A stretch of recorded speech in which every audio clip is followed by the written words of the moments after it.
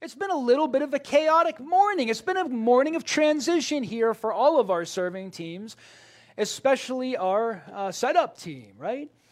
And as I said in the prayer, this Labor Day weekend is just the one time in our culture of the most transition, isn't it? I mean, this time of year is the time of transition. I think even more so than New Year, right? We transform from summer to fall. I ask this a lot, but who are my pumpkin spice people? Who love fall? Not too many. Boy, I love fall. I do unapologetically like a good pumpkin spice. Everything, donuts, coffee, whatever. Won't mention anything else, but pumpkin spice just absolutely rocks. Football, Pitt fans, congratulations. Penn State fans, we are. Thank you. Man, we got to wake up. Now, here's the cool thing about being inside. I know that when we're outside, we have the chance to sit wherever we want. Inside, everyone's in the front row. So I'm going to mess with all of you today. I hope you're all in the splash zone today. No, it's a time of transition.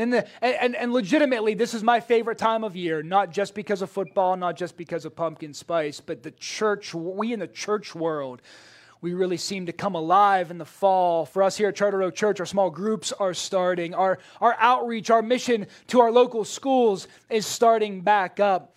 We're transitioning out of our summer message series of 1 John. Next week, we're starting a short 3-week message series on family.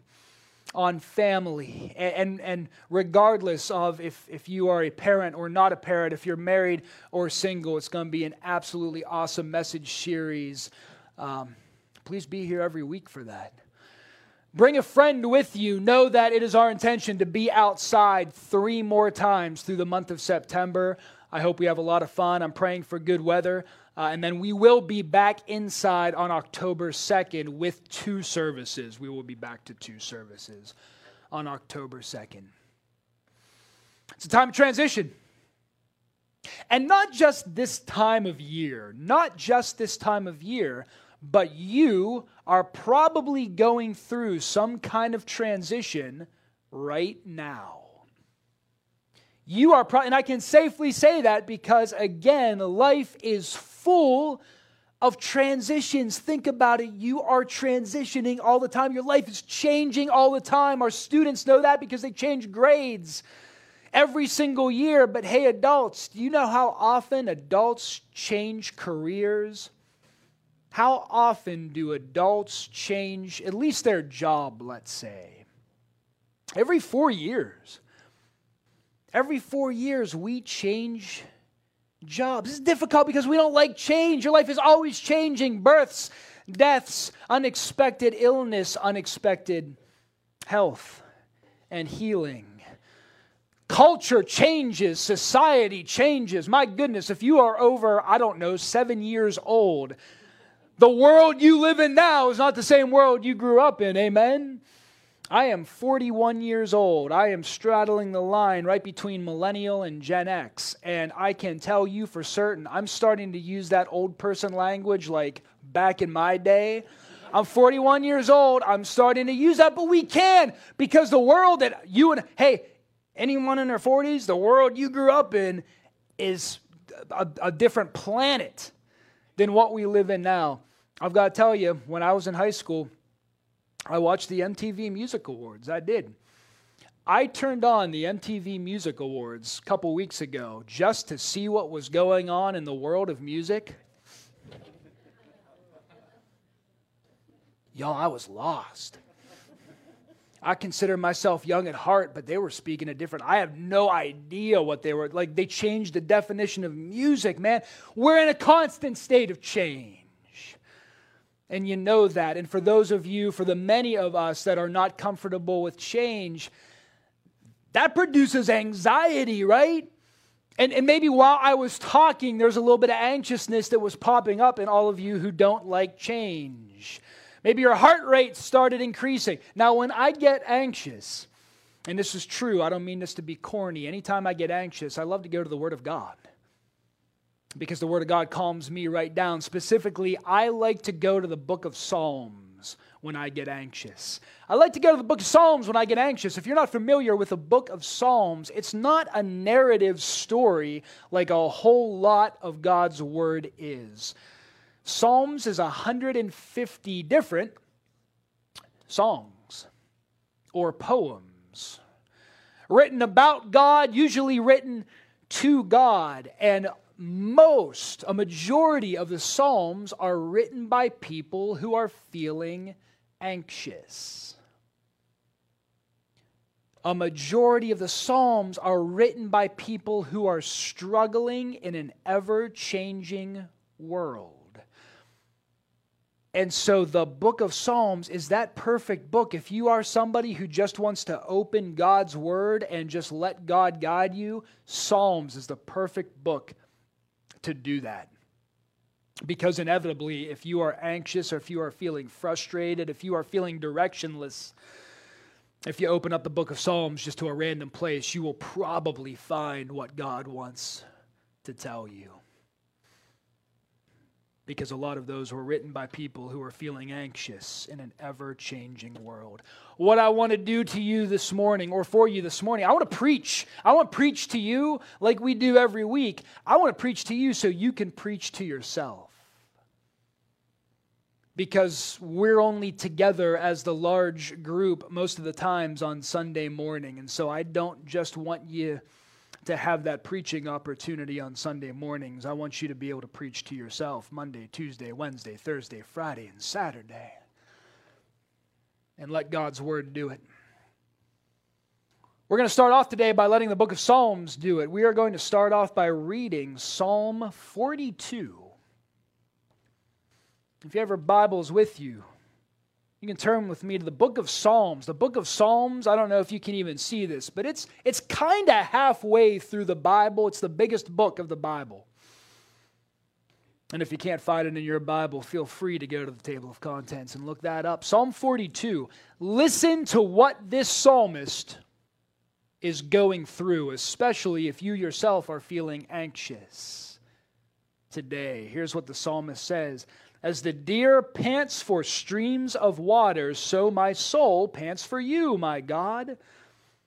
My soul thirsts for God, for the living God. Where can I go and meet God? Now, this person is feeling spiritually dry. Are you in a spiritually dry point in your life? This psalmist was. My tears have been my food day and night. My goodness, what poetic language. My tears have been my food day and night, while people say to me all day long, where is your God? This person is experiencing sadness. No, let's call it what it is. This person is experiencing depression. These things I remember as I pour out my soul, how I used to go to the house of God under the protection of the Mighty One with shouts of joy and praise among the festive throng.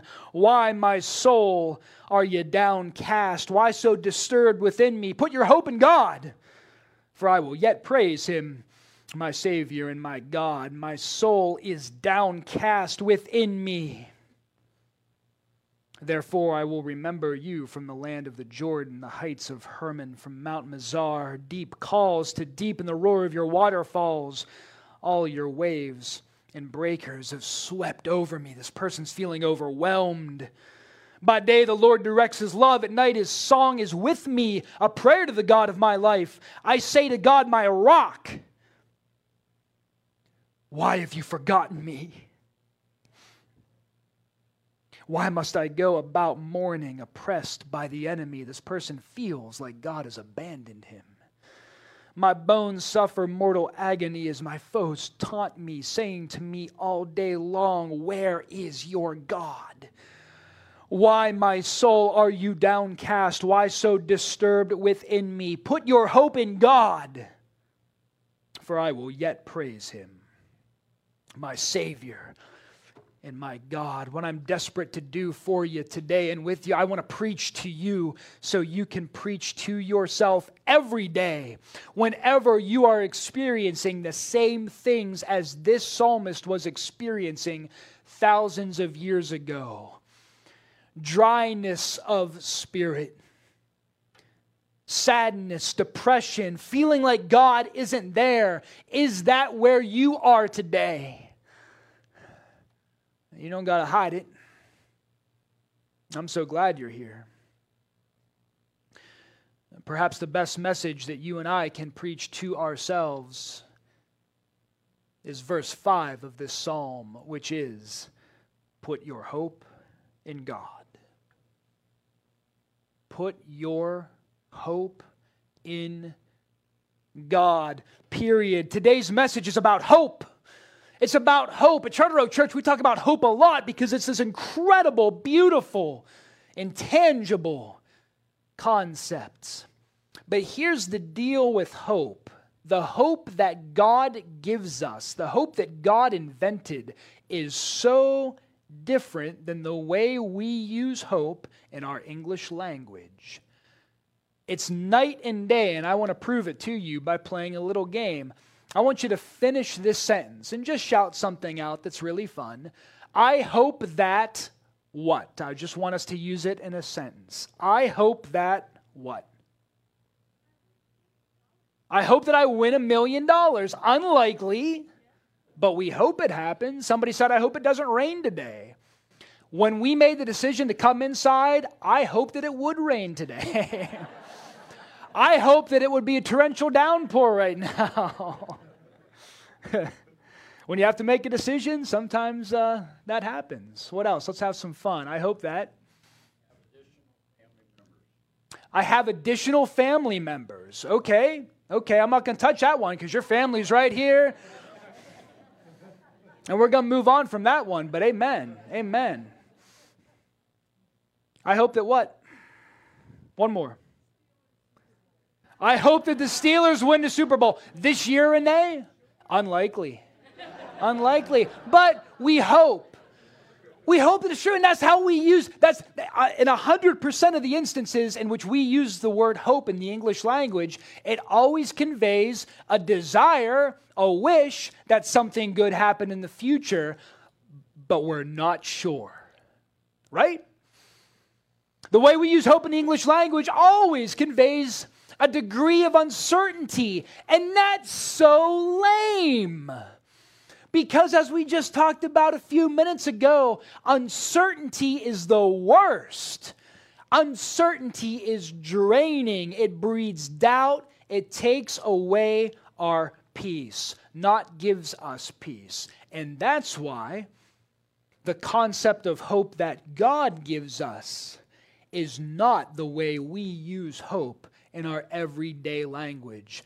The hope that God gives us, of course, is the desire for something good to happen in the future. It's also the certainty that it will happen.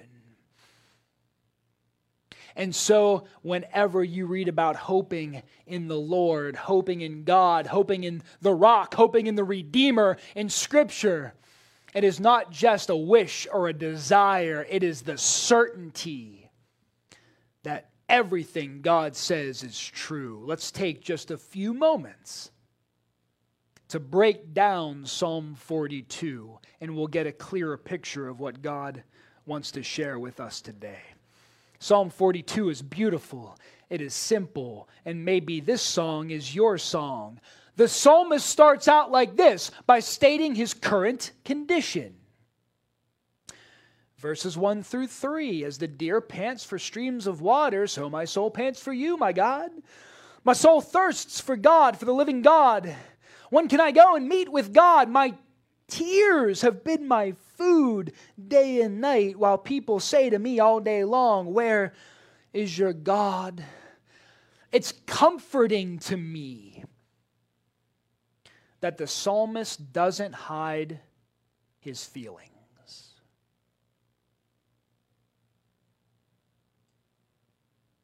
Did you grow up in a household where you had to hide your feelings? Did you grow up in a church family where you had to make it seem like it was all sunshine and rainbows all the time? Because real Christians don't experience hardship. If you've been taught that, you have been taught a false gospel. We do not experience sunshine and rainbows all the time. We do not experience calm water all the time. We're going to make that evident in just a few minutes. It is so comforting to me that this psalmist, it's a part of the Bible, doesn't hide what he's going through. Church family, you and I don't have to hide what we're going through. Then the psalmist goes on to look backward. To look backward in his life. Verse 4, I love this. These things I remember as I pour out my soul. How I used to go to the house of God under the protection of the Mighty One with shouts of joy and praise among the festive throng. How I used to.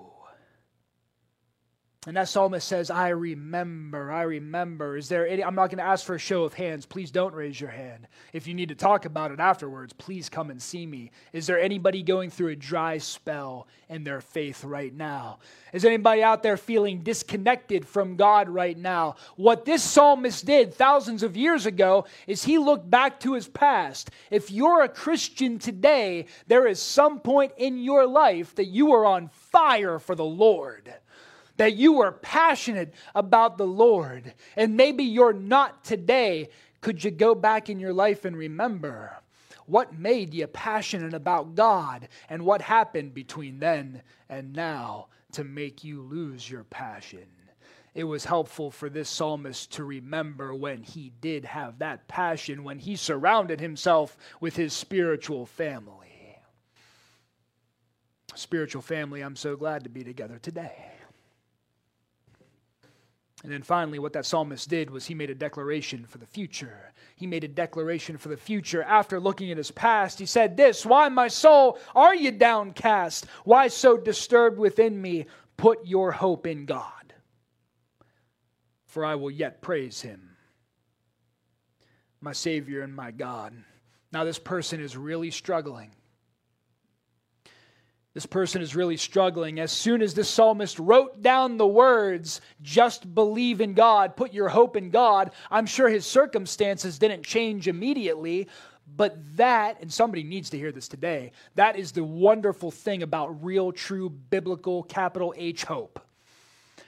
The beautiful thing about real hope is that it is not based on your circumstances. Earthly hope is. So when we say, I hope the Steelers win the Super Bowl this year, that is based on our circumstances. That's based on the fact that we don't have an offensive line and our quarterback, no matter who it is going to get killed this year. That's the circumstances surrounding that. That's earthly hope. When I say, I hope in my eternal life, that's assurance, brothers and sisters. And that's not based on my circumstances. We fall into the trap of making our biblical hope based on our circumstances. We are on fire for God until life gets hard, and then we walk away from God because maybe God doesn't exist or care. Does God's existence or love for us, is it based on my circumstances? It is not. He is not. Are you in a place today where you need hope? You will be if you're not today. Christians, can I make a very, very bold, maybe an offensive statement? Specifically to Christians, if you are here today and you are not yet a Christian, I am so glad you're here. I'm not talking to you right now. I want to talk directly to my brothers and sisters in Christ. You should need biblical hope. You should always need biblical hope. Because you and I are called to suffer for our faith. You and I are called to endure hardships for our faith. And so you and I will need constant biblical hope, or should need constant biblical hope. We're going to turn, as we start to close out this message, to just an excerpt that the Apostle Paul wrote to the church in Colossae. We're going to be in Colossians chapter 1. We're just going to read a couple excerpts. And you could throw a dart at Paul's teachings and Paul's letters and find this same sentiment if you don't know who Paul is. Paul was one of the first Christian missionaries. He was one of the first Christian missionaries. And all I want you to know about Paul right now is that he wrote this particular letter from jail. He writes this in verse 24. I rejoice in what I am suffering for you. Let's stop. Paul writes from jail, I rejoice in what I am suffering. I rejoice in what I'm suffering for you. Usually in our hearts, those two things don't go together. In our culture, they certainly don't go together. Here's the deal. There are three kinds of suffering in this world. In my estimation, there's three kinds of suffering in this world. We live in a fallen world, right? And so there's a lot of suffering that comes as a result of that fallen world. The suffering that you experience in your life, a lot of times is just people and things that are affecting you, that sin against you and cause you to suffer. That's one kind of suffering. Things that just happen that are outside of your control. There's a second kind of suffering. We ourselves are sinful human beings, and sometimes we just make really dumb decisions. I'm not going to ask for a raise of hands in that, but I will raise my hand and say, I have made some really poor decisions in my life. And sometimes the suffering that we incur against ourselves because of the dumb decisions we make. Those are two forms of suffering. Did you know there's a third way to suffer? Christians, there's a suffering that we incur ourselves for a holy reason. And that's in spreading the gospel message. And God promises that we will suffer if we choose to tell people about Jesus in our fallen world that hates Jesus. We will suffer. I don't know if you really know who the Apostle Paul is, but if you don't, Google search a biography. Paul writes in 2 Corinthians, he says, I have been whipped, I have been shipwrecked 3 times, beaten with rods, stoned, in danger from bandits. I have been hated and continue to be hated by my own people. Paul writes, that's all okay. Because I have one goal. I have one mission. It's to tell people about Jesus Christ. And I am happy to be stoned. I am happy to be beaten with rods. I'm happy to be shipwrecked. Because my primary goal in life is to tell a world about Jesus, who most of which doesn't want to hear it. And so Christians today in 2022, what are we doing with our lives? Christians, you ready for a little bit of tough love? I'm just talking to Christians right now. What percentage of our prayer requests are consumed by the first two ways of suffering? I'm going to speak for myself. Most of the times when I pray to God specifically about my discomfort, I am praying to God because of the things that are occurring against me. Health concerns, right? Or I'll pray on behalf of other people, intercessory prayer on behalf of other people for health concerns or negative circumstances that are happening just because we live in a fallen world. That's what most of my prayer requests are made up of. And I think in our culture, most of all of our prayer requests are made up of just asking God for healing, which is wonderful. God wants those prayer requests. God knows that we live in a fallen world. God knows that we suffer, and God wants us to ask for relief from suffering that we either incur ourselves or other people perpetrate against us. How many of our prayers are because we are suffering for the gospel message? If you had a pie chart, how big would that slice of pie be when you are praying for your own efforts in evangelism, Christians?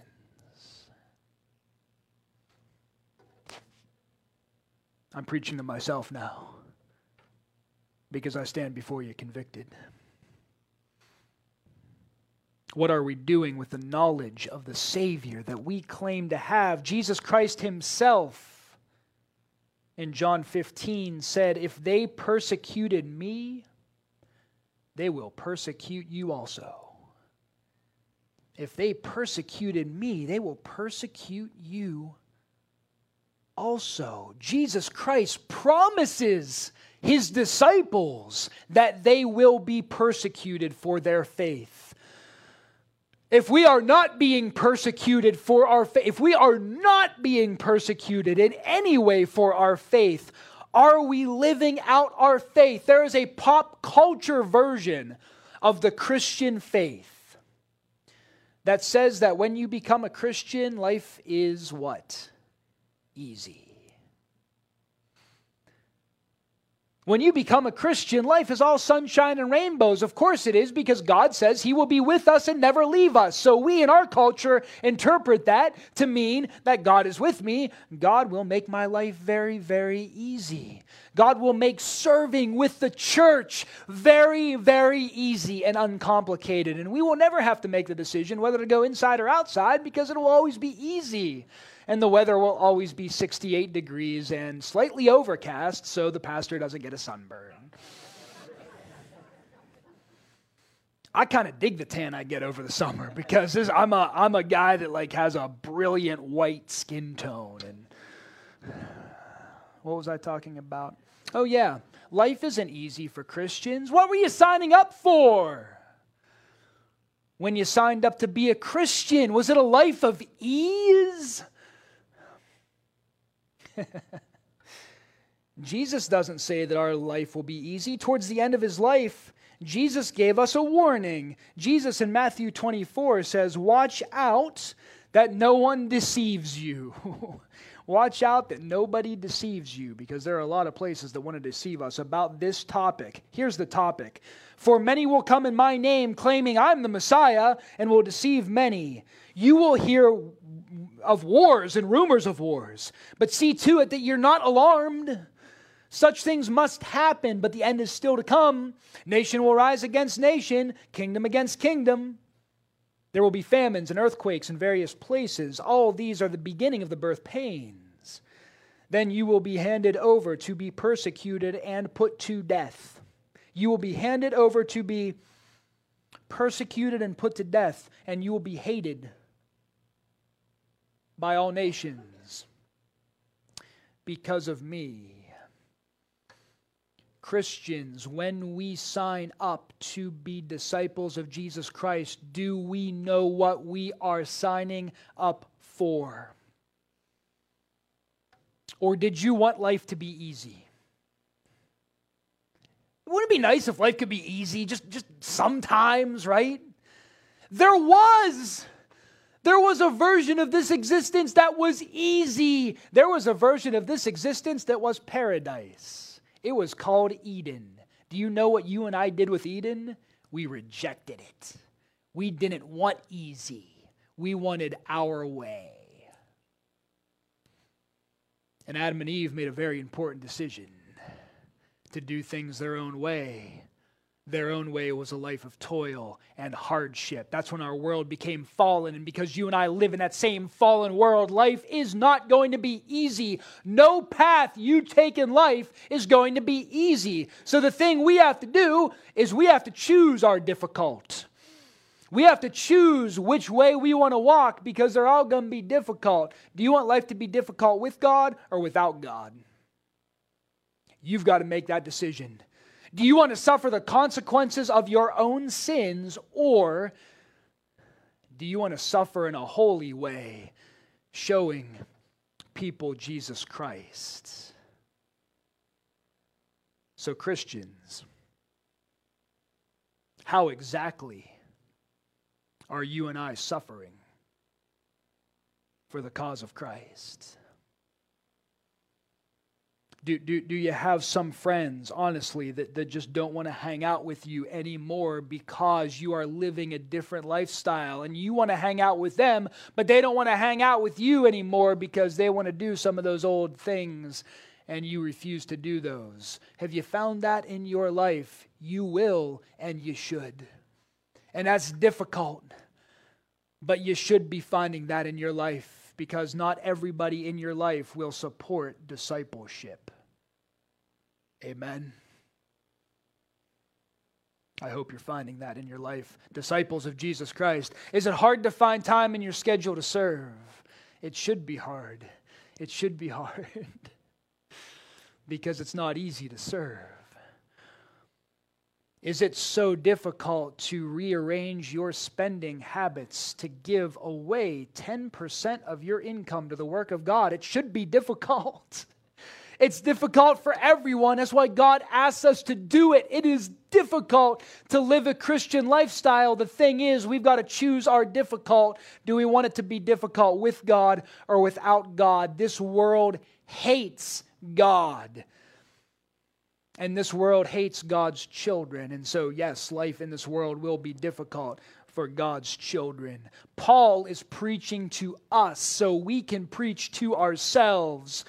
Going once more back to Colossians very quickly, Paul writes this, I have become the church's servant by the commission God gave me to present to you the word of God in its fullness. Paul wrote, could you Aiden, leave that slide up, please? I want us to look at this. Paul wrote these words 2,000 years ago. I have become the church's servant by the commission God gave me to present to you the word of God in its fullness. These are no longer Paul's words. These are my words.